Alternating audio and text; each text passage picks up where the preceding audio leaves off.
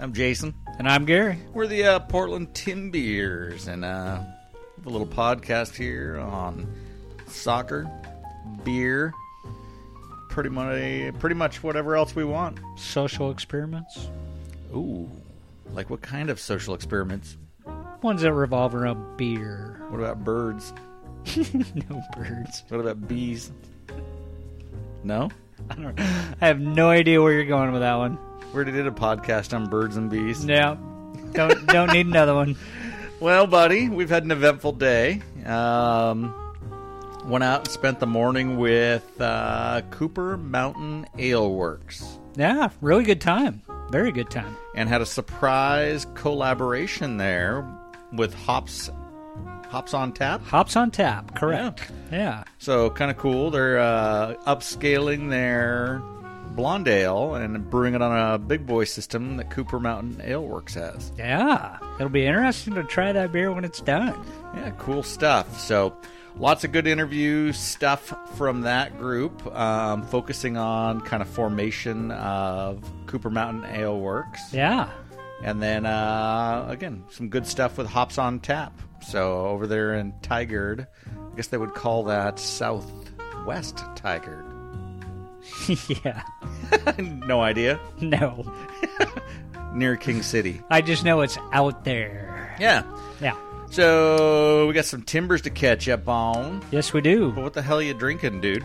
I'm drinking some crazy concoction that you came up with from, I think, a listener. It's Budweiser's Copper Lager, but it's barrel-aged in Jim Beam barrels.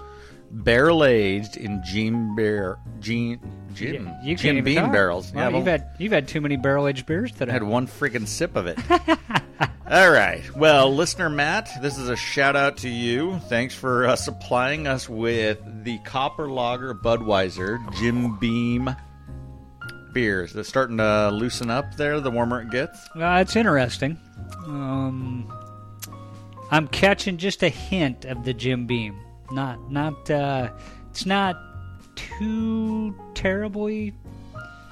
I'm going to say it's almost minute. Really? Yeah, I'm really not tasting that much of it. So this is not your standard Budweiser. This No. is their Copper Lager, so it's got kind of an ambery look to it. 6.8%, kids. Yeah, it's not your average Budweiser. Yeah, no, doubt. it's not a 4.8 or whatever they're going at. And I'm noticing this is a shorty bottle, too. Yeah, it's a little snubber. Yeah. I believe smart move. Listener said they picked this up at grocery outlet. I believe it was $4.99 for a 6-pack. That's insane. That's how you brew yourself into bankruptcy right there. Dude, it's the king of beers. Apparently, but not at that price. They're just passing out the copper to the peasants. Here you go.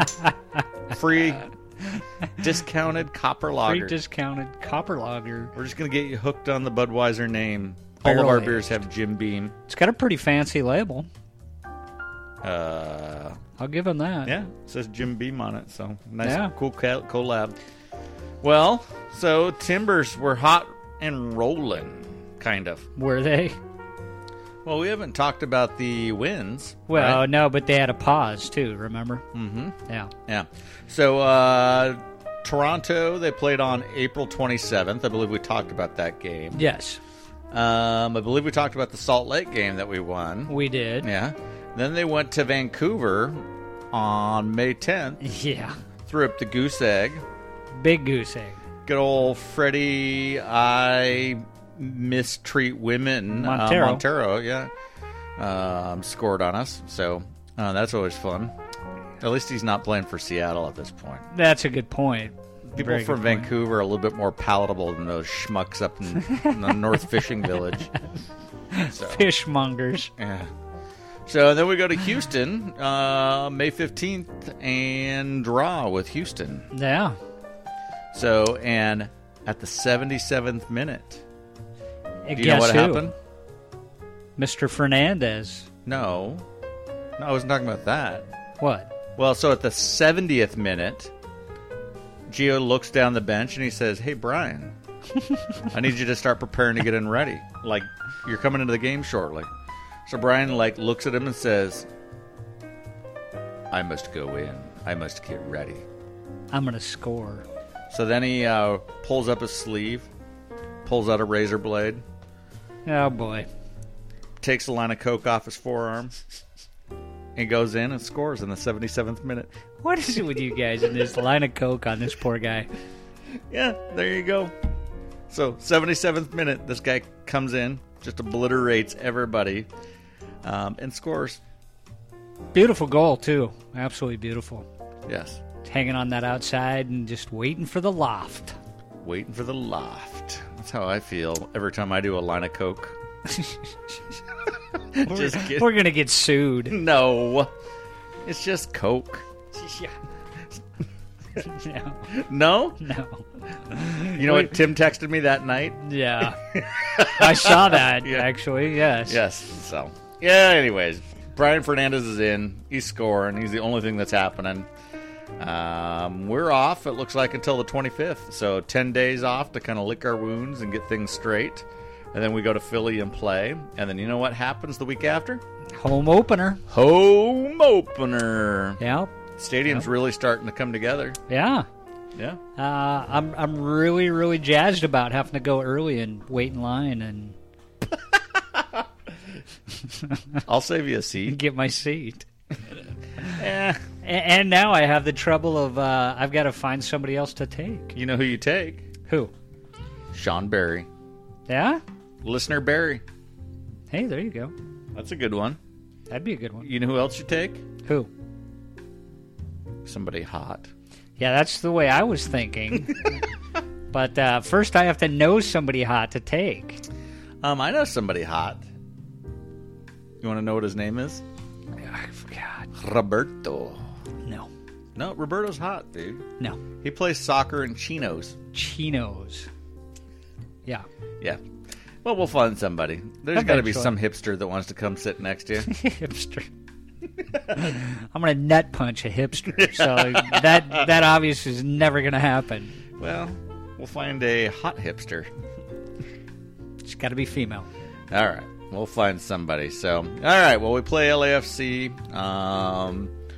All the Coke guys, make sure there's lots of Coke available at the stadium. We need lots of goals because LAFC is lighting the thing up. So. Lighten it up. Yep. So we need our guys to be all coked up. So Especially against what? Number one team right now? number one team. Yeah. Yeah. Yeah, they can't even fill a stadium. I got that down to talk about, so we might as well just venture into that. What the hell's going on with attendance in this league? Like, we've decided that we're going to build, like, 30,000, 40,000 seat stadiums. Yeah. And we couldn't even fill the 20,000 seat stadiums. Nope. And now we're building these bigger stadiums. And they can't fill them. Yeah, and the optic looks shitty. I mean, it looks horrid. Now, you know why they're doing that, though, right? Why? It's not really for the teams that they're building those for. Yeah. It's for, like, the venues of the World Cups and all this other crap that the U.S. ends up hosting at some point. And they need those venues to be big enough to get enough people into them. Because at those, they actually sell enough. The problem is Kansas City Stadium, which I watched Kansas City.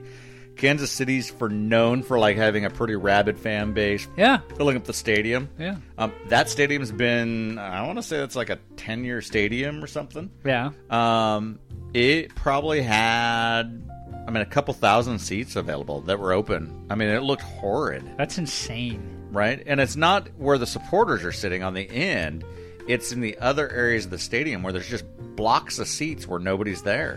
Well, no, I wonder how much of that, though,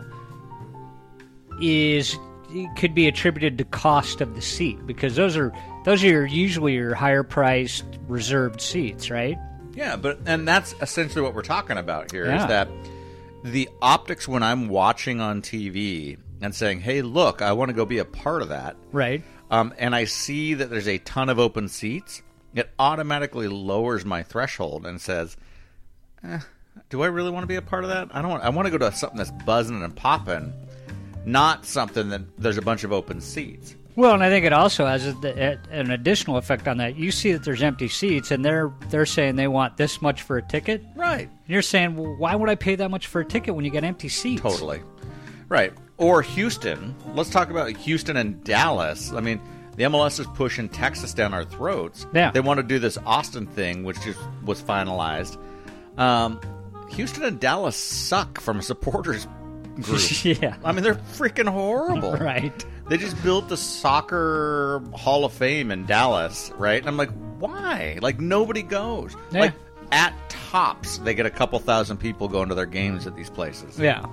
And then San Jose. San Jose was garbage. Like, I just look around the league, and the Columbus is horrible. And the MLS saved that franchise for what? I don't know why they saved that franchise. I mean, so we're trying to attract top-level talent to come into the league and play, but in front of a couple thousand fans? Yeah, they don't want to play. They want to play in front of big crowds. If you're going to draw big names, you got to have big crowds. Yeah, it makes no sense. There's something broken, man. Yeah. And I pray that the Timbers like fill their stadium, right? They just expanded this thing by what, 2,500, 3,000 seats? Maybe yeah, even something more. like that. Yeah.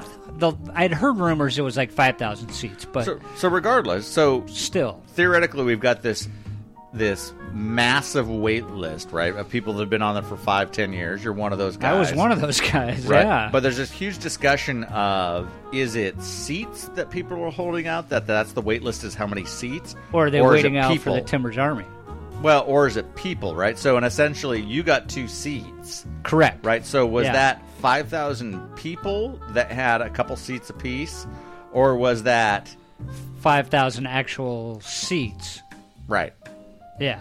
Yeah, I see what you're saying. You see what I'm saying? And so how long is that actual list? Is it a 15,000 seat wait list, or is it a 15,000 person wait list? Right. And in the grand scheme, it doesn't really matter, right? Because but it's still 15,000. You said you got an email from the Timbers organization saying that they still have seats for sale.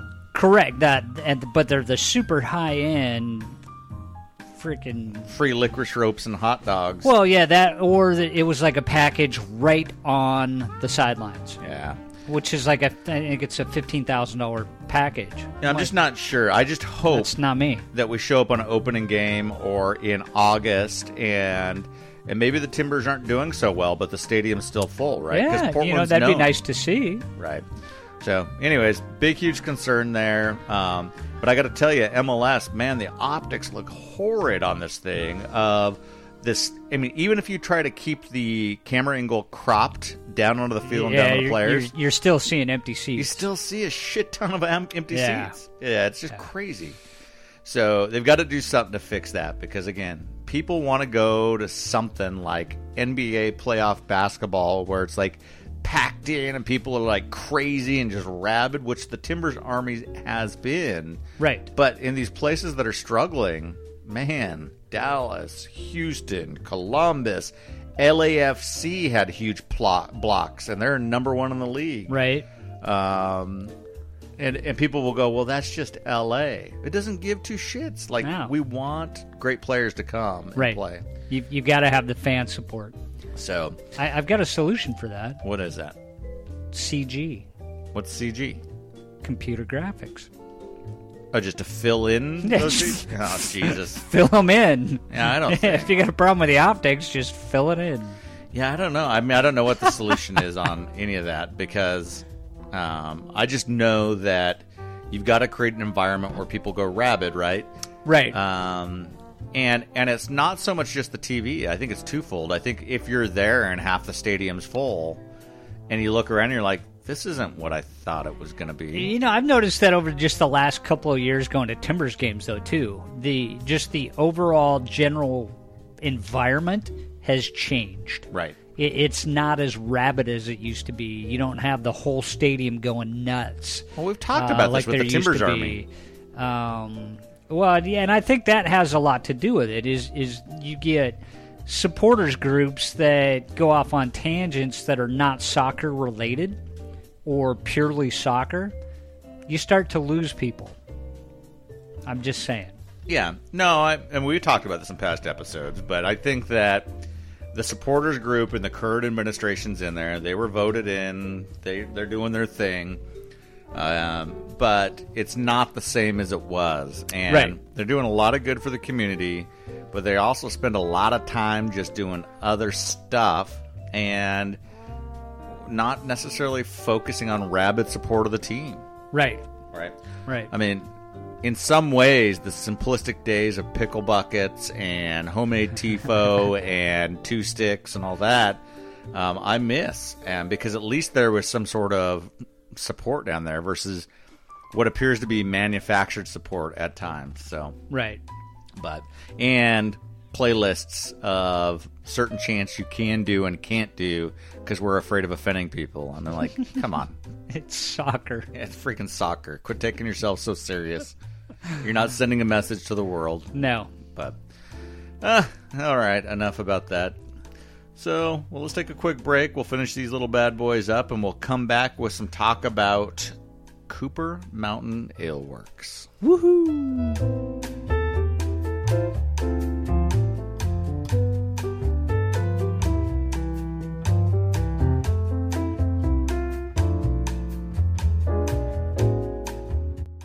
All right. Well, Cooper Mountain Ale Works. Booyah. Spent the morning out there. Thanks for the invite, guys. I could have spent all day there. Could have, yeah. I mean, it was crazy. Yeah. Generous host. Got to try a couple of their beers. Very generous. Had a hopscotchy. Yeah. Hopscotchy. Was that what it Never was? heard that term before. Yeah. Hot scotchy. So it was what? Scotch and Basically wort. yeah. Right straight out of the kettle. So, yeah, interesting stuff. Beautiful little system from Stout Tanks and Kettle Works. Modified to fit what their needs are. Right. And of course, that's where my stuff's from is Stout Tanks. So we've given them quite a bit of love. And Yeah. Tyler over there. Right. But yeah, interesting to see how these guys are doing it. I would say a step above what we're doing. I mean, going from homebrew to a 1-barrel system, and they've got plans to go into a 3 or a 5-barrel system. Right. Yeah. So, kind of cool stuff. So, any shout outs for you? Oh yeah, very definitely. So at the just from Cooper Mountain, big shout out to Dan, who wasn't even there, but he had apparently prior obligations. But big shout out to Christy and Chris and Aaron of Cooper Mountain Ale Works for letting us come up there and pick their brains and interview them and just get to know them better and really get to see what their whole operation looked like, and it was really cool. Really cool to see how they blend everything that they do, just from an everyday standpoint. I mean, these are all people that have full-time jobs, and they're brewing on top of that. So, and then they've got families. So, hats off to those guys. Yeah, so while we're sitting back and listening to the first part of this interview, I've tapped us into Rhino Suit by Ale Song. This is part of my birthday present. Wow. This is an Imperial Milk Stout aged in bourbon barrels by Ale Song and Eugene there. So these guys are the bomb if you haven't had them. They are known for their blending. And it says this is Rhino Suit was the first spirits-based barrel-aged beer that this group released way back in 2016. So it remains one of their favorites. This year's rendition of the Imperial Milk Stout was matured in freshly emptied Heaven Hill bourbon barrels to add a velvety layer of vanilla and coconut to the sweet and chocolatey malt flavors of the beer-based stout. Sounds interesting. So, and the reason I bring this out is we tried two great beers over there. We tried a cranberry stout, I believe it was, or cranberry ale. No, I think it was a cranberry stout in wine barrels, right? Right. Yeah. And then the second one we had was a bourbon barrel, almost a brown ale, was it? my memory's failing on but it was what the exact beer was, but fantastic. Definitely had the bourbon on it. So yeah, but part of their private library that they've got. And it was smooth bourbon. It wasn't the smack in your face bourbon taste that you get in a lot of these bourbon barrel aged beers. Yep. So let's sit back, listen to that as we sip our Rhino Suit here, and we'll be back shortly. Enjoy the interview. All right. Hey, I'm Aaron Fastino, one of the co-owners of Cooper Mountain Ale Works, and having our good brew day here with Hops on Tap, and excited to be hosting the Tim Beers here and talking about beer, and yeah. So, Aaron, how did you guys start this whole endeavor? I mean, we can... Obviously, there's the website that you guys have, and people can go on there and they can kind of look at part of the story. Mm-hmm. But that is literally only part of the story. Yeah. There's always this back scene thing that happens. So he was the first homebrewer, so start there and then we'll... Yeah, so I've been homebrewing for about 9 or 10 years. And my first year of homebrewing, I kind of jumped in with both feet, and I brewed about 35 batches of beer, 5-gallon batches of beer. In 1 year? In 1 year. A lot of that was, for weddings or birthday parties or family reunions or whatever. But people were liking the beer that I made, and I really liked making it. I love a huge variety of styles of beer, so right. I was excited to try and brew everything. I didn't have a way to lager beers, but I found a way to keep my beer cold just so I could try brewing it, just because it was fun. And learning the process and getting my own setup all dialed in, turned into a pretty serious hobby for me over the years. And I certainly don't brew as much at home as I used to because we have a brewery now. But the passion is still there, the love of all the different styles, trying to find something new and unique to offer people brings me joy. So now you're still doing home brewing sometimes. Correct. Yep. So big question here would be: is that where you do your pilot batches? Yes and no. So there's certain styles of beer that we may like individually that aren't as suited to what we're trying to do in the brewery. Right. There's also things that we just can't do because of fermenter space or whatever. Since we're on a fairly small system, we're trying to crank out beers relatively quickly, and there's some beers that we age for an extended period of time, like our Belgian Triple. Okay. That one is a beer that takes a few months before it's really ready for people to drink. But we can't have a lot of beers like that because our cool room is, 5 by 8 or whatever. So, right. There's some bigger beers that I've done at home that I've let sit for 6 months.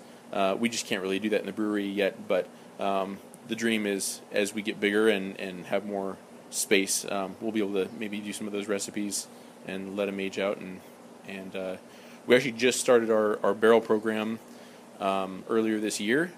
And so we've done a couple of barrel-aged beers and have a couple more raw barrels here ready for beer, and excited about getting that going. So one of the things that keeps coming up is capacity.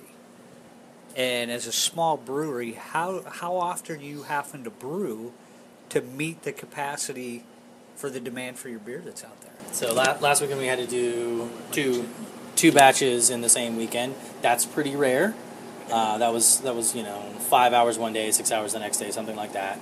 Yeah. And I think in general, it's not a big deal, but it takes time away from my family and things of that nature. I'd rather keep it to one time per. But the weekend before we couldn't brew, there was some other stuff going on, and then we had a brew with these guys this weekend. So in order to just get the right amount of the right beer done, that's what we needed to do. So when you look at that size comparison, what you just went through, what is the size of your guys' system that you're brewing on, so that you're actually meeting somewhat the demand that's out there? Well, for right now, we're really only going into eight tap houses, I think, one restaurant. So, grand scheme of things, we're not talking about massive demand. We don't get a lot of solicitations because we're doing all self-distributing right now. So really is more about us going out and finding the places that we want our beer served at. We feel like families can go and enjoy our beer. We have 2 small children, and we don't really like to hang out in places where we can't go with them. So that's a pretty big driver. It's one of the big reasons that we spend a lot of time at Hops on Tap is it's the most kid-friendly place around.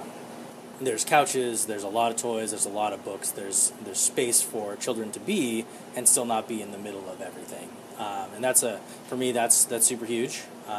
Pretty much everywhere we go, the first thing I ask them is, do you allow kids or can you allow kids? Right. You see, the beauty of this is you said 8 tap houses, so there's not what your opinion is that there's not a great demand. From a home brewing standpoint, 8 tap houses is a lot of places to have your beer. Oh yeah, so, it's not that we're not super. So I super think excited. it's perspective, yeah, right, on what that demand is. For most of our listeners who are probably the home brewer side, you guys have hit it big, so to speak, right? Yeah. Because you're having to balance out, like you were saying, time with family, time to brew, time to self-distribute, time to do all this other stuff. But the beauty of it is Jason and I walked up today, and you guys are already in here. You're going at it. Everybody's smiling. They're enjoying it. The beauty of that is you guys are still enjoying the brewing part of it, and that's awesome to see. I told Christy yesterday, so last weekend doing that kind of double batch day to try and get a little caught up and make sure that we had beer for the next couple of months for certain of our styles that we knew we were going to need to be filling orders for. And I said, I'm really actually looking forward to brewing again tomorrow. And I kind of feel like that was such a good sign for me that like I could quit my job and I could do this full time, and not feel like I'm losing out, So I'm going to bring in the next member, and this is Christy, I believe. And I'm going to have you introduce yourself and just kind of describe what it is for you, how all this works with the balance of family, work, and everything else that's going on. It works because you make it work. It can be a big juggling act, but we've got a lot of good resources. We've got a good team for our childcare. We make that simple. I have a lot of flexibility in my professional life, so I can get the time out. If I need to. I am responsible largely for the accounting and the licensing and all of that. So I don't have to go in and do the sales calls and do the promotion. I love that part. Right. I got into this because way back when I sold wine. So that's anyone who works in the wine industry for very long knows that you drink a lot of beer. So eventually I'd love to be able to participate more in the sales and the networking. But right now, my part of it, I can do after the girls are in bed. You make the time for it. Right. And so it just works because it does. My husband is crazy enough to make this a priority. And to say, well, why not?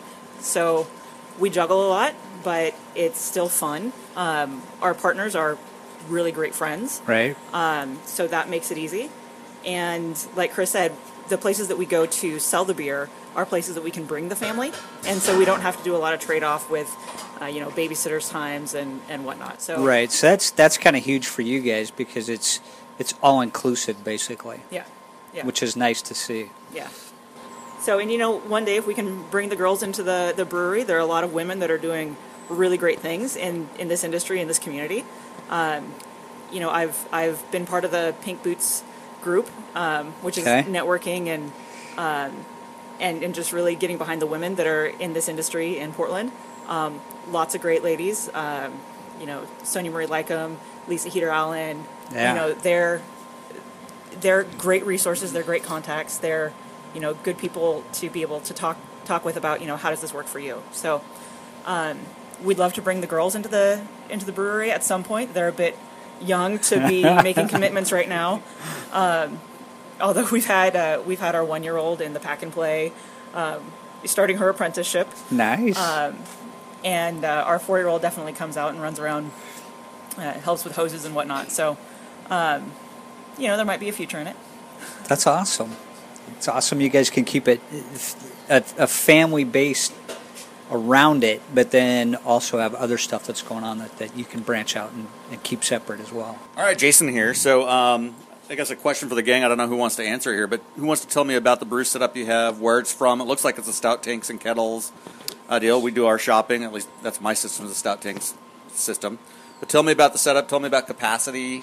Tell me where you guys are buying your grains, that type of stuff. Yeah. So we are on a one-barrel system that's 31 gallons per brew on the smaller side, but it's big enough that it allows us to make the beers we want to make at the quality we want to make them, have a pretty wide variety, and if we want to try a new recipe, we're not afraid of doing that because we're investing all this money in grain for 2,000 gallons of beer that we're not sure if we like or if we're going to sell.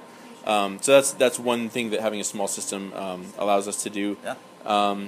We started off buying parts of the system off of Craigslist. We had one of the owners ran across a great deal, and we ended up getting a couple of pieces there on Craigslist, and then we had to buy a couple of other pieces from Stout to kind of fill out the system. Okay. We started off propane fired, as you can see from the coloring on our boil kettle there. Mine look eerily similar. Right? Yep. And so we did about 4 brews or so on a propane and decided that wasn't for us. It's loud. It's a lot of heat. And for what we really wanted to do, we decided that electric was the way to go. So we ended up just converting our boil kettle over to electric. And so we had somebody weld in some ports for the electric elements, and haven't looked back. That has been the best thing that we've done, I think. Best decision that we've made. No, massive. So, again, love it. So, again, I'm brewing on gas now, and at some point, we need to go electrical, right, to make the thing work. Yep. So, talk to me about grains. Where are you guys purchasing grains from? So, that's all coming from Great Western up direct? in Vancouver. Yep. Good. So we drive up there maybe every other month with one of the trucks and load it up and come back with a pallet of grain, and then whatever else, whatever other gear we need. So, where are you buying your specialty stuff? Usually from Main Brew. Okay. Yeah. Good. I work for Nike, and I'm close enough up to Main Brew most of the time that I can just go and get 3 or 4 pounds of whatever. Right. So, like, if it's a really small grain that we don't use very much, and obviously you can see we've got all of the crystals. We keep all of that stuff in stock. But something a little weird, we can go and grab just a few pounds of stuff. Yeah, it's the outlier stuff. So we've been dealing. I've been dealing for 20 years with Sharon over at Tigard Brewing there at Above the Rest. Yeah. And then I introduced Gary to Main Brew recently, and so that's where he's going now all the time. So. Nice, yeah. But good. Well, we'll take a small break here and come back at it. So we got to talk about these hopscotchies that we had. Yeah. Yeah? So you want to do that now? Yeah, sure. So we had this hopscotchy. This is like a thing, I guess. Yeah. So what is it? It's literally just scotch and the wort of the day. So, it's you can change the ratio based on your taste, but we usually do about half and half. And it changes a lot with the beer you're making. So you're doing a big imperial stout or something. This thing is going to be a malt bomb. It's going to be sweet. It's going to be dark, roasty. But like today, we're doing a blonde ale. So this is ending up being just a really nice, light drinker. Got a little bit of that Scotch flavor, tiny bit of peat from the Scotch that we chose today, and just a really nice, easy-to-drink beverage. Little bonus for making it through the mash in one piece, and yeah. Cool, awesome. Well, we'll come back here shortly, get some more from the guys here at Hops on Tap as well, so want to hear more about them. We haven't been out to that establishment. We're Tigard guys, too, so. Yeah, it's a great place. But we'll kind of go from there. So with that, Tim Beers. All right. Cooper Mountain Part 1. Part 1 of Douay. Yeah. What'd you think, man? Anything stick out to you in your head there as you're drinking that rhino suit? On the beer or the interview? Yes. I hate that. Yes. Yes to what? Yes to all. Yeah, of course. Yes means yes. Yeah. No, I really just enjoyed my time up there at Cooper Mountain. Real down-to-earth people. Chris likes to call himself an asshole, which he really isn't. I thought he was really easy to get along with. So I don't know where he gets that impression of himself. And everybody else, just absolutely a delight to talk to and great to share ideas with and just to talk about brewing in general. Now, as far as this beer goes... Ale Songs Rhino Suit. Birthday present. Fantastic beer. With no question whatsoever. I think we chose the wrong day to drink it. Is there really a wrong day to drink a beer? Yeah, I mean, I'm probably using that word incorrectly.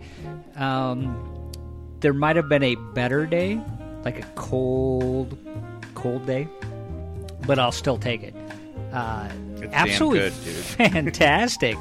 The whole beer, it starts off with, you can taste the barrel age, and then it finishes very sweet and just very, very, very enjoyable. Yeah, this beer is fantastic. Like, hats off, Ale Song. So, Jesus. All right. Well, listen. That's the 12.5% right there. Exactly. That's your Ale Song talking. That's all, folks. So we're going to move into part 2 here and see what the folks there at Cooper Mountain Ale Works have to say. And we'll go from there and be back. Oh, yeah. All right, Jason from the team here. We're back part 2, and we're talking brewery here. So there's a great story that we hear about the brewery and kind of the foundation of this place. I'm going to give you that mic there. So tell me about this trip to Belgium. Okay, so I guess January, February 2014. We're homebrewing a lot. We're probably, every 3 or 4 weeks we're turning out something new and interesting just between the three of us, kind of having a good time. And my wife and I went to Belgium for a wedding. And at the wedding there was a lot of beer. It was at Rodenbach, like the original, wooden vat Rodenbach, which was hundreds of years old. Yeah, it's like 500 years old. Giant brick building, really, really kind of a cool space. And then we accidentally, not kidding, seriously, accidentally, there was the Bruges Beer Festival was there while we were in town. Yeah. And we spent a little time. Was that after the wedding or before the wedding? It was the day after the wedding, and we're like within 100 miles or something. Super, super, super short. We were able to go over to this festival with 300 plus Belgian beers. And what we were getting in Portland at the time from a Belgian perspective was full-on garbage. Right. It was just sour, gross things. And I'm not a sour guy in general, but you guys were here. It wasn't good, right? It's not good. at all. We didn't, Freem hadn't really come up yet and really taken a hold in that Belgian market, and nobody else was doing Tigard and some of those guys weren't around Monkless, yet. Yeah. etc. Nobody was doing that thing. So I didn't have a lot of exposure to those kind of beers. And 300 beers, in front of us, and we got to taste a lot of incredible stuff. It's mostly Abbey beers, but a lot of larger places. Some other Trappist stuff. Yeah. And we also stayed at a place called Golden Corollas. It's actually called Het Anchor, but their main label is Golden Corollas. And what they were doing was just, it just blew my mind. It was a complete departure from IPAs and the hop-heavy Northwest scene. And to me, that worked. I get a little bit of a headache problem from very, very high hop beers, so I have to stay away from that stuff completely, really. And it just really appealed to me what they were doing. A lot more spices, a lot more interesting yeasts. It was just more sciencey. There were more things going on, and it just, it was a complete change from kind of simple beers that were very hop driven to very malt driven, but also flavorings. But real flavors, like spices from the world, from the earth. Vanillas and natural fermentations and things like that, right? So yes, but that's still not my thing. Right. Natural fermentation, I think, if you get your yeast dialed in perfectly in a spot, and it's great, cool, but also a lot of natural fermentation is Horrible. Brett and gross. Right. So that's not my thing. It's not, and I know that there's a lot of people out there who are into that stuff, but I can't handle it. It really wrecks my stomach. Oh, does it really? Yeah. Interesting. I don't do vinegar just in general. No, right. It's I don't either. not a thing. All these people that are drinking apple cider vinegar lately, and I'm like, man, that's horrible to If me. it works There's for no you, way. it works for you, but it does not for me. So Yeah, I guess, and we've talked a little bit on the podcast about this. There's the clean room people that are like, everything's got to be clean room, everything's got to be sterile. I want everything controlled within that scope. Gary's that way in many ways, right? And then there's others that are like, I'm going to do natural fermentation, everything's open air, what will be will be. I'm going to use fruits and all sorts of stuff. And then there's the people in the middle that do just fine, right? That don't go clean room style. Everything's clean, but I don't need to have everything totally controlled. But I also don't want everything totally loose.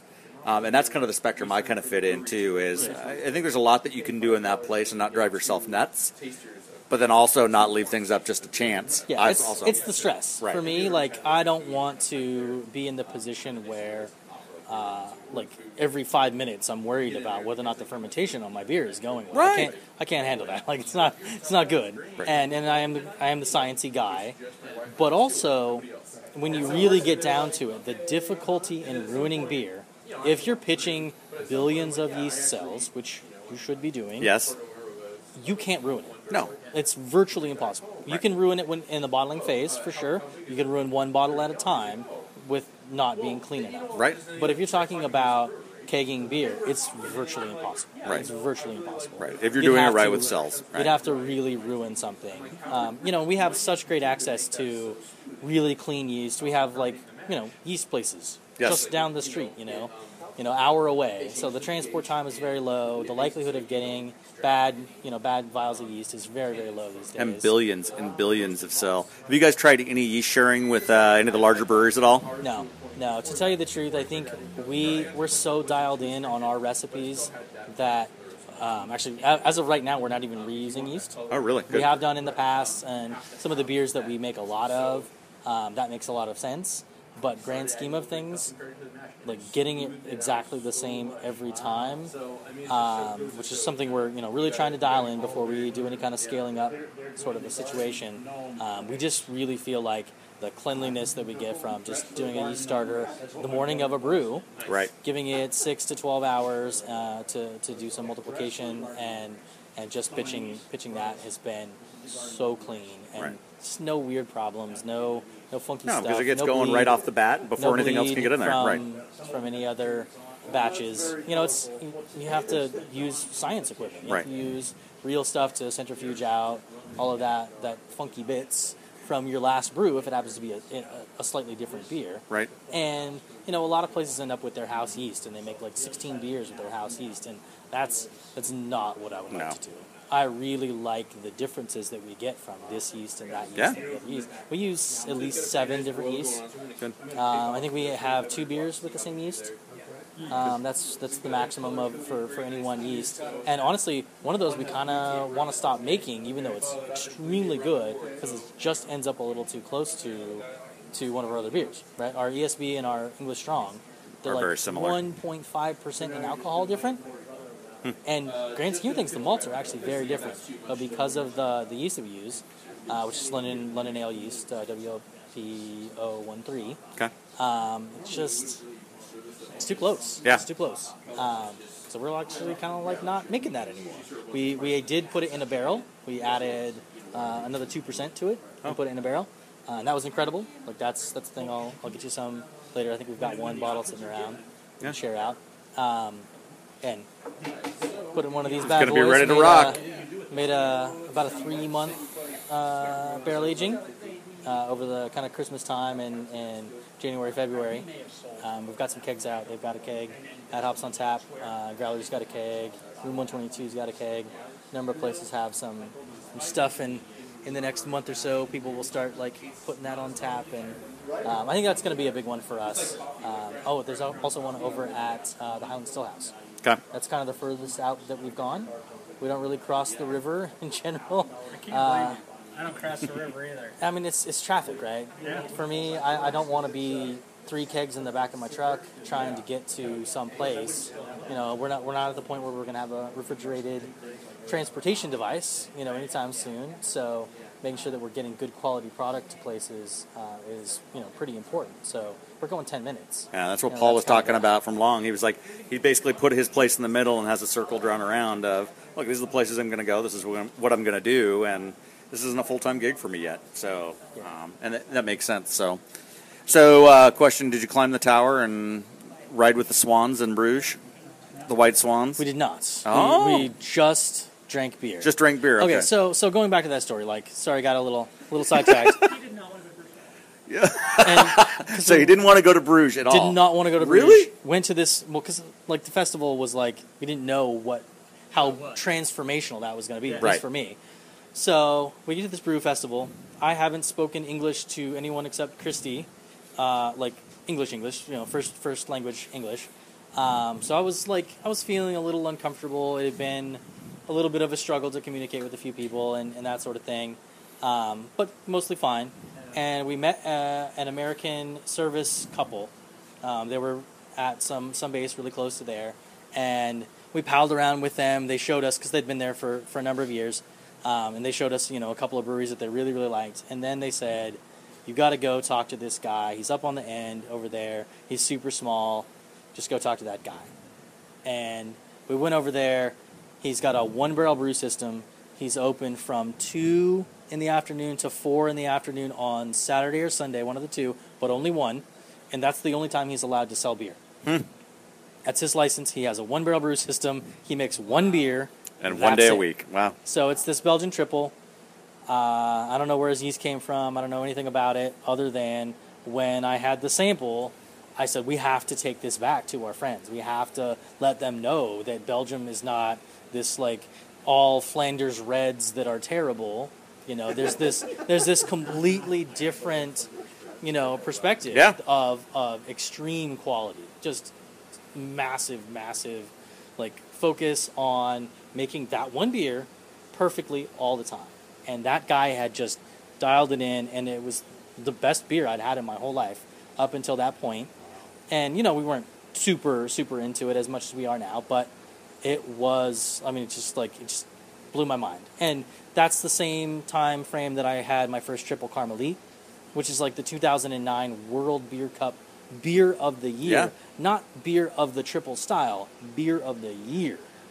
And Head Anchor had 40 probably World Beer Awards of, you know, various styles. So that's the Golden Corollas label that I was talking about before. Incredible stuff, you know.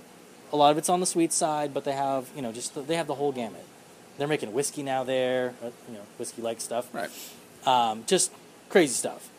And this guy actually, what did he give us, 2 bottles? 2 12-ounce bottles, because he was not allowed to sell it to us. We couldn't buy any amount. He didn't really have any there to sell, but he did give us 2 bottles to bring home to the fellas. And 1 month later, we had a 55-gallon mash tun sitting in my garage.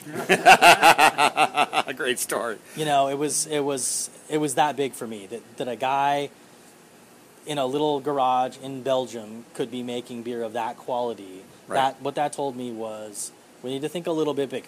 Right? We can do this. Not necessarily like, are we going to have a big brewery, that sort of thing, but I want to have the equipment level that I can brew great beer all the time. Right. You know, and I had struggled a lot with home brewing, especially with kind of the pale malt. You couldn't get your beers light enough. If you make a triple out of that stuff, it's still going to be like pretty caramely, you know, in color. And trying to get the colors right, trying to get some of that stuff dialed in and separate out some of the flavors. You know, it's tough when you've got 3 pounds of grain and then just, you know, the rest of it's all that 2-row based extract. So getting from, you know, one pretty small little setup going on and completely extract brewing. I didn't do any all grain until, well, I did a couple of batches on his system. He's got a cooler style system. So I had done some all grain, but then it was just like full force. Let's jump into it. Yeah. Yeah. And I mean, that was the catalyst. We just had one thing, and you can't make anything with the 55-gallon mash tun.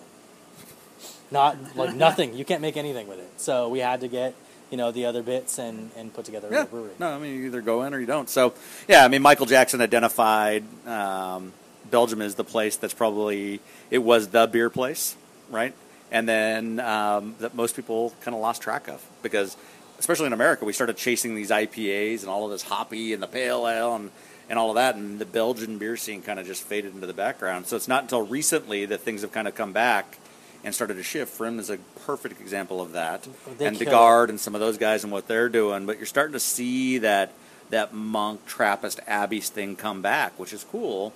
I think the problem is that most people identify that with that banana and clove, and that steers a lot of people away, just the thought that that's what a Belgian beer is. There's so much more to Belgian beer than that banana and clove. And it's the same thing in Germany, right? Right. You've got a ton of beers that are banana and clove, wit beer kind of things that are just that base kind of German yeast that really has those flavors specifically, just has them. Like Right. especially the banana, like the Franziskaner, it's like classic, right? Like everybody drinks that, but for me, it's not the right flavor profile. Right. I want less banana than that. Right. I want some other fruits.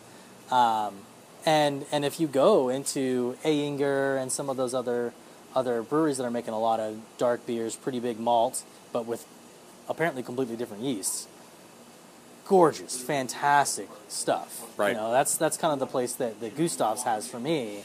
Being able to go and get a lot of that stuff imported. It's gorgeous beer, Yeah. just amazing beer. That really, it's pushing me as a brewer to go in different directions and still be open-minded about German yeast in general because it can be done right. Yeah, and so it's funny that you bring up Gustav's, but I find myself at Gustav's quite often just because of that, because I can get a lot of those fresh European-type beers served. I can come back and almost recalibrate what beer should be compared to kind of what's on the market in some of these different places now. And I think the general consumer kind of gets lost in some of these growler places or inside of the grocery store picking up something, and that's all they know what beer is. And I think that's kind of why we're starting to see this downturn in what's going on is everybody's doing the same stuff, but everybody's kind of forgot how good beer can be and how different beer can be because everybody here locally is doing the same type of thing. Hazy IPAs, just all of this stuff. Oh, can I serve you a hazy IPA from my fridge? Yeah. No, I can't. Yeah. I don't have an IPA and I don't have a hazy IPA. I just Right. don't make them, right? That's why would we try to compete with Ninkasi, Right. who has unlimited hop supply of any type that they want, when we could go in a completely different direction that we really think is where it's going to all come back to anyway.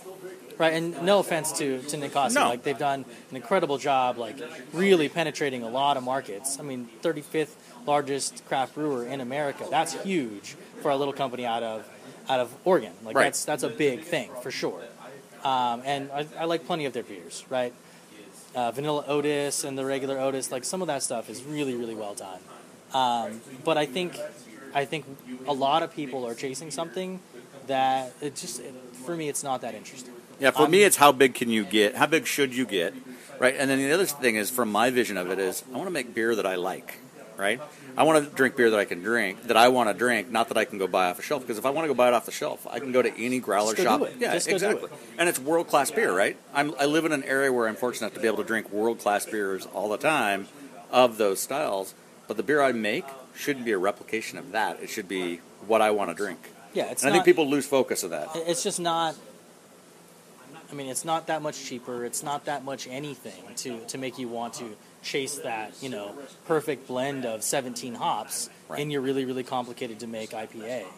Right. There's just more to it than that. And I think for me, the malts are just, they're more interesting from a science perspective. Right. And the flavors that you can build between a malt and a yeast, combination. So that's kind of what we focused on. I think cool. I had to talk some of the guys into that. Christy was pretty on board from the beginning. Well, is that trip to Belgium?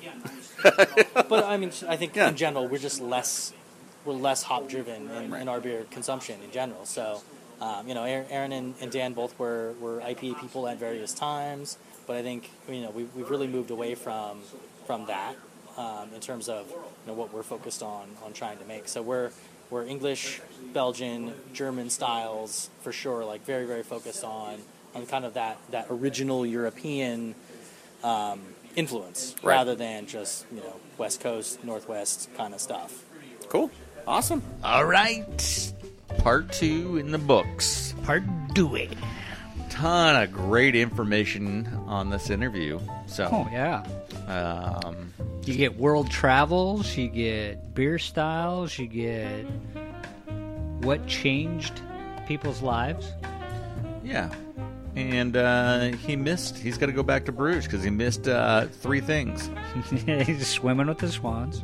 Climbing the tower, What's the third? sleeping with Tim on a Oh, single boy. bed No. with no air conditioning.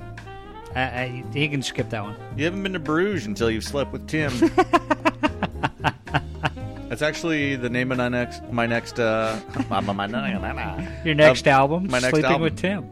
I'm going to actually name my next beer that. So, Sleeping with Tim. Song's got this Oh, rhino wow. suit. I'm going to have Sleeping with Tim. It's going to be a Yikes. nut brown. I was going to say, this can't be good where this is headed. Hey, Cannot be good. what happens in Bruges? Stays in Bruges. Nope, keeps happening in Bruges. So, collab, we talked a little bit about it. Hops and Taps were there from King City / Tigard and doing a collaboration, blonde ale, upscaling their recipe, brewing it on a professional system. Yep. So we snagged some time with these gents. You got to check these guys out. So great little place over in Tigard on the way to Sherwood. So if you're coming back from the coast on 99, you can stop in there to fill up your growler. If you're heading out of town, heading to the coast or out to wine country, fill up your growler. But Yeah. Hops and Taps. Or if you got a place you got to go to eat, need to take the kids, this place is it. This place is it. All right, let's give it a whirl. All right, this is Gary, and I'm with Jason with Portland Tim Beers, and we are up at Cooper Mountain Ale Works, along with the guys from Hops on Tap for their big collaboration day that they're doing, and we're going to see what's going on, how they do it, and I think one of the first questions we're going to ask them is what the inspiration was for the collaboration that they're doing today. And I'm going to introduce you to one of the guys from Hopworks, or from Hops on Tap, I'm sorry, and get it going from there. So, without further ado, I'll let you hold the mic. Hi, Hold it right up to your chin. David Hartman, one of the 3 owners at Hops on Tap. Pat O'Brien and then my wife Jo are the 3 of us. Pat and I have been homebrewers for a long time. We had friends who were homebrewers. Homebrewers always want to own a brewery. I went out and researched what it costs to do a brewery, and if you want to be a brewer and be successful, you need about $500,000 to start. right, I don't have that kind of money. Not a cheap endeavor whatsoever, right? But then we found this little place in Lake Oswego called Flyboys, little tiny tap house, but he had a brewing license. And I'm talking to the one friend who wanted to brew, and I said, this is a great idea, if you don't have the money to open a brewery, open a tap house, become profitable, and then start brewing. About 4.5 years ago, my wife looked at me and said, we can do that. And I said, do what? And she goes, open a tap house. And I told her she was crazy. We've been there for 2.5 years now, so I guess it's only crazy until it works. Right. The blonde ale is the first beer I ever brewed. It was great. I'm drinking my beer, the first bottle of it, and I brought my glass up and it was empty, and I said, Joe, how much of my beer did you drink? I didn't drink any of your blankety-blank beer. And I went, uh-oh. We got a problem because it went down way too smooth. It went down right? way too easy. And I've been kind of hooked ever since. And then Chris and Dan and Aaron came in, and I'd done my bourbon barrel-aged blonde. All right, Hops on Tap there. Showing what the inspiration was for what the collaboration was that we were out there for today, which I think we did bring it up at the beginning of the podcast, was a complete surprise to Hops on Tap that we were going to be there doing our interview. Yeah, I think they were surprised. But again, I think it added some flavor and, again, introduced us to a new place, which in turn introduces you guys to a new place. So. Absolutely. All right, well, listen to part 2. We'll figure out where Hops and Taps is. We are in Tigard, right off of Pacific Highway in King City in the Safeway parking lot. You'll know us because you'll see Sonic and Carl's Jr. and Petco and Safeway. We're right in that same area. Used to be the Coffee People space Used many to be years ago. Used to be Coffee People. That place sat empty for 10 years, and it was just a great location. I mean, it came with an 8x12 refrigerator already there, and amazingly enough, after 10 years, it still works great. So it was just a great location, and there's a ton of traffic through there, and we said, yeah, this will work. Yeah, it's a great location. So I used to park my ambulance, so I ran the ambulance company for the local area. Okay. And when I was a paramedic, actually in the streets, we would post there in front and go to the Coffee People all the time, or go to Hollywood Video, or any of that other yes, stuff Hollywood that was Video. there, right? Boy, that's a long time ago, too. So I'm way back. So yeah, wonderful place. I was excited to actually see you guys go into the location there. Was a little bit worried about reception and how you guys would do because the senior community that's around there, but it seems to be like sales are going okay for you. Sales are going well. I kept having people go, what's your demographic? And I said, well, let's see. I got King City over here, which is 55 and over. I got Summerfield over here, which is 55 and over. Just up the hill, I've got huge apartment complex that is young couples, young individuals, young families. Just the other side of that, I've got very expensive housing for the well-to-do. Bull Mountain, again, lots of very well-to-do people. So I've got this demographic that's all across the board. Right. So what's your plan to pull them off of the hill and come down? We're easy to get to. Okay, good. Okay, so how many tap houses have you gone to where you have a nightmare either getting in or out of their parking lot, or once you get in, there's no place to park? Right, and that's the one thing about that location there, with the Safeway there, with all of that, there's just open parking, hence why my ambulance was parked there all the time, right? There are 3 driveways into the parking area, if you include the one that goes around behind Safeway. We're at a major intersection with stoplights. Right. The only time there's problems finding parking in front of us is the day before there's going to be a big snow, or when the Taekwondo school that's 4 doors down is doing testing and everybody's parked right there for the testing. Other than that, there is always parking within 100 feet of my front door. Is Woo's Open Kitchen still sitting there? Woo's Open Kitchen there is still it there. is. They're right there next it is. to us. Yeah. We occasionally get to listen to them fixing whatever lunch or dinner because their kitchen is loud and our walls are thin. Yeah. But no, great location on the corner there. Yeah, if I remember right, there's some outdoor seating along the outside there on the backside. We've got a porch there at the side towards Safeway. We've got seating out there. That outside area is pet friendly. Cool. We often have dogs out there. I've had dogs, cats, ferrets, and bearded dragons. Fantastic. All come down to visit me. How many taps do you have? We just upgraded to put in 2 taps for hard seltzer, so we are now up to 33 taps. We try to always have 4 taps with seltzers, 4 taps with ciders, 2 taps with mead. We've got 3 taps with wine. We're going to have 2 taps with the hard seltzer because we kept getting asked for them. And we always have 4 taps with kombucha. Oh, wow. And then we've got a refrigerator with sodas and seltzer waters and box juice for the toddlers. And then how many beer taps? Now you're making me do math. It's 18 or 19, okay. I believe. Good. And then talk to me about beer selection. How do you select your beers about the beers that you want to come in? Well, I was interested. We've actually talked about on the podcast about the pressure that distributors can put on you guys to actually sell stuff. That's the great thing is we don't let them pressure us. We tell them what we want. Okay. There's too much competition and there are too many independent people like Cooper Mountain Absolutely. that can do what I want. So we always have 4 IPAs because IPAs are huge. But I've walked into a tap house before where they had 18 taps and 16 of them were IPAs. Mm-hmm. I wanted just a lager or I wanted a red. It's like, okay. So we try and do that. We try and always have at least 1 dark beer. We've got 2 taps that are on nitro. And we've had everything from a cream ale to a imperial barrel-aged stout on nitro. Occasionally we will buy something because of the name. Right. She bought one called Grumpy Tom. We had no idea what it was going to taste like. She ordered it just because of the name. My wife buys all the beer. My wife doesn't like beer. She will drink a Pilsner. That's pretty much what she wants. So that way we're guaranteed to have a wide selection of everything because Pat and I aren't picking what we like. She's picking things that people are asking for that look good. And our taps are all over the board.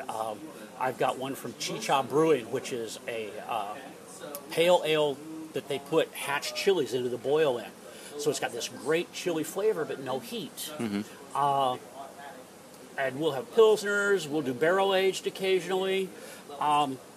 Ciders are all over the place. We've had barrel-aged ciders. We'll have dry ciders.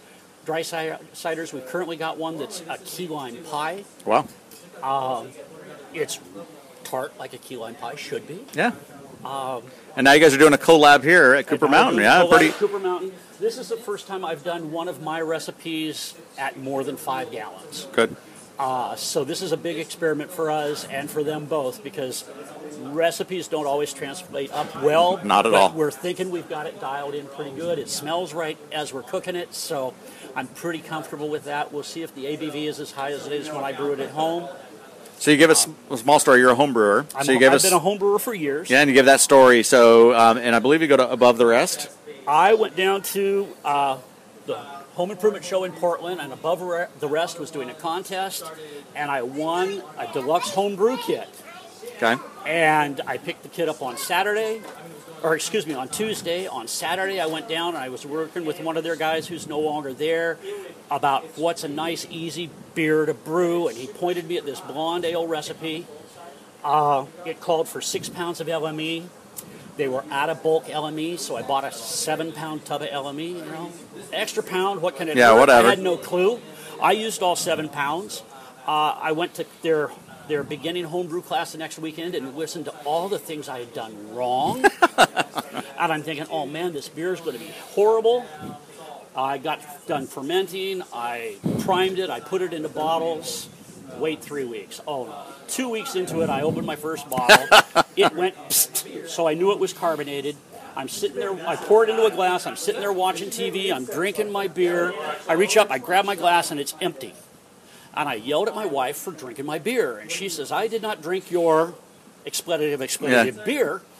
And I went, oh no, this beer was way too easy to drink. And I was hooked. And I've not looked back. The rest is it. You still shop at Above the Rest? I still shop at Above the Rest. I've been going for 20 years. I've determined. I've been looking back, and I know she just celebrated her, 26th year, I think? Something like that. Anytime I need a small CO2 keg, because the kombucha's on a small CO2 canister, I go up there and swap it out because it's cheaper than buying one from the distributors. They Keep it local with Tigard. Well, they charge me $30 just to have the container. Right. And it's like, wait, for $30 plus the $14 to fill it, I can buy a brand new one and then just keep refilling that one. So that's what I do. It's been great. Almost everything at the tap house is my wife's idea. Pat and I built the bar ourselves. My wife picked out the top. She went out and found the resin to use that was the best bar top resin that was a pour-on self-leveling resin. She picked out the furniture. Fantastic. Yeah. Well, we'll have to check it out. We haven't been out at all. So do you do any tie-ins with the Balloon Festival or any of that type of stuff? We have not done that. We've got an event coming up later this year that is for the it's the Tigard Run for the Cure. Okay. We've done an event back in January for the Northwest Sarcoma Foundation where we raised $1,500 for them. We're working with breweries right now to get some beers in for this event. Three Mugs does their FYC beer, which is FY cancer. Okay. You figure out what FY means. Absolutely. Because his mother is fighting cancer. We did a special brew with them. We took their honey ale and modified it, and it was Let's Slap Cancer. And we used that for the sarcoma event. All of the proceeds from that beer went directly to the Sarcoma Foundation. We made no money on that one at all.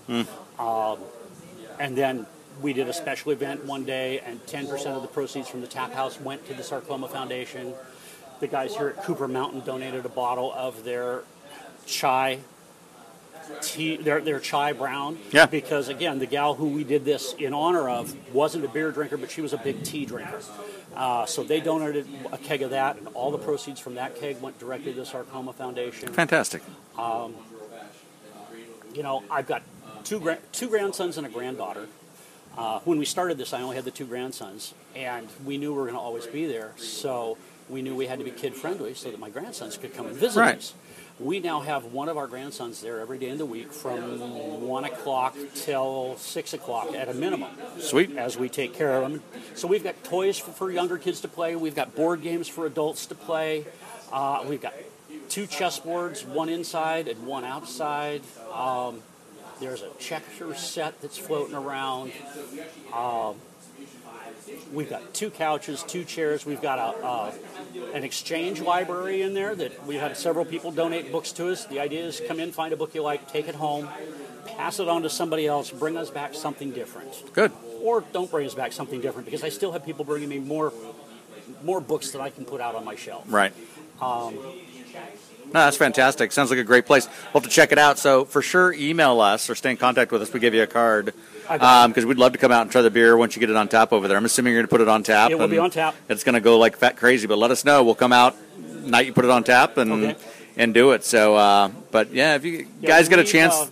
We've got a Facebook page. Oh, do you? Okay. Hops on Tap -PDX. Are you on Untapped as well? We show up on Untapped, but we're not registered. Okay.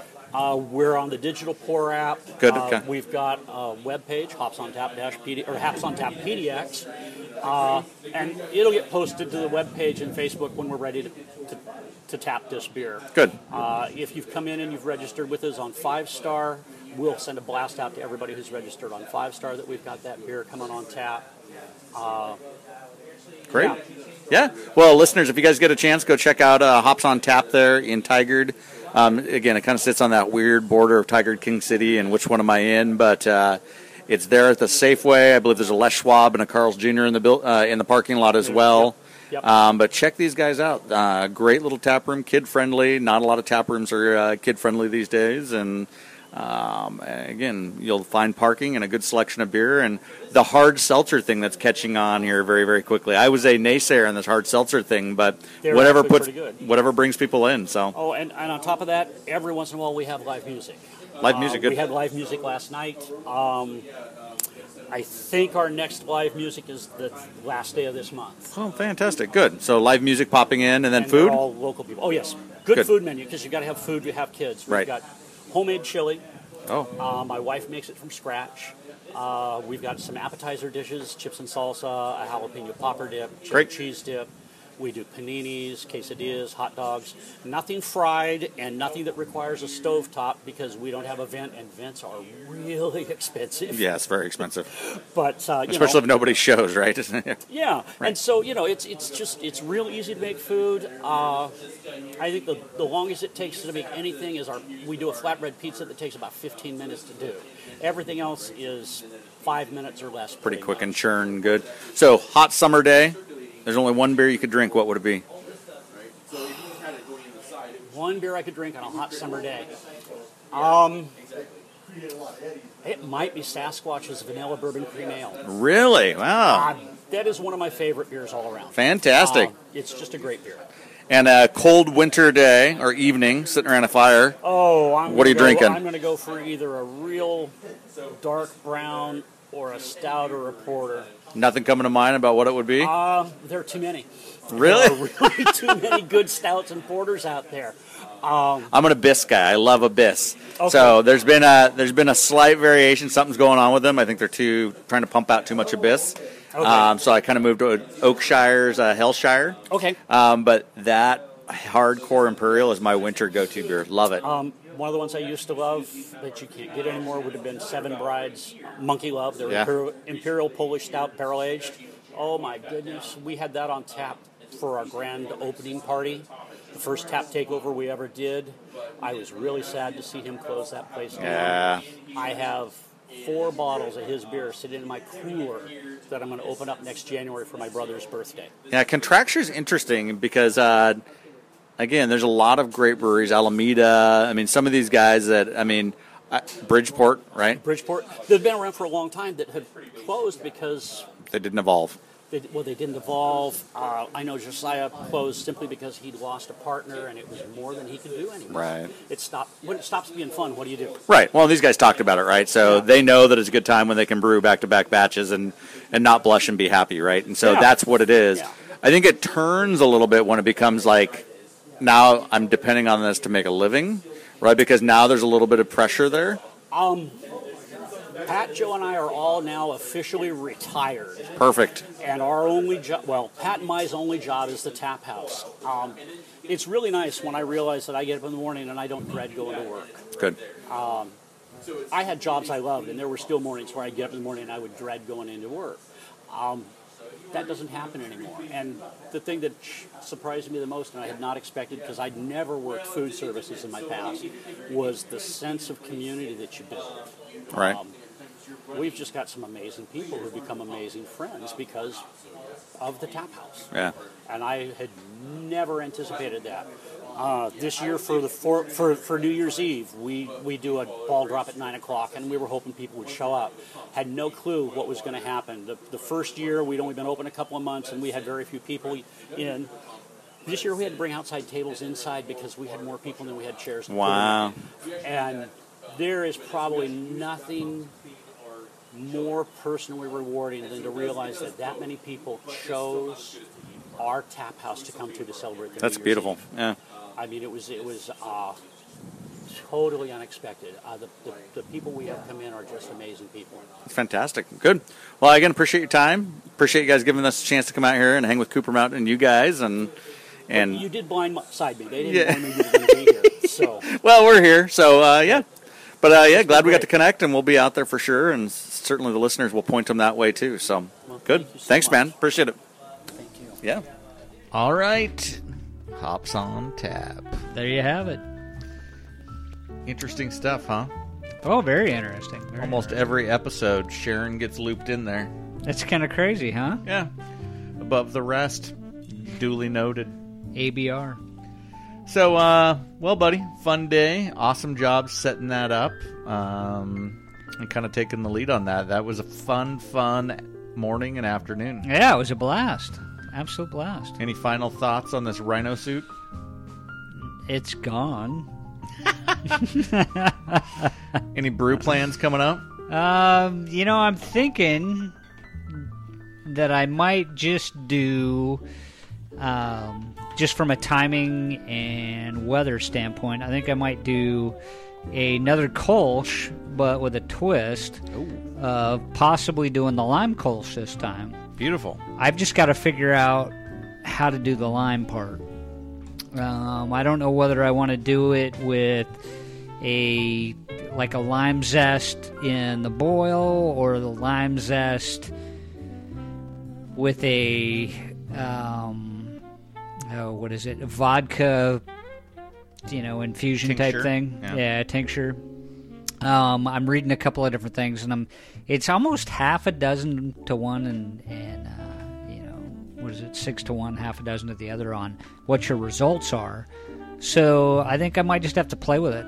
Yeah, I think you have to just figure out what it's going to be. I think you just have to pick a path, see what it does, and if it sucks, then go with the other path. Yeah, then go the other direction.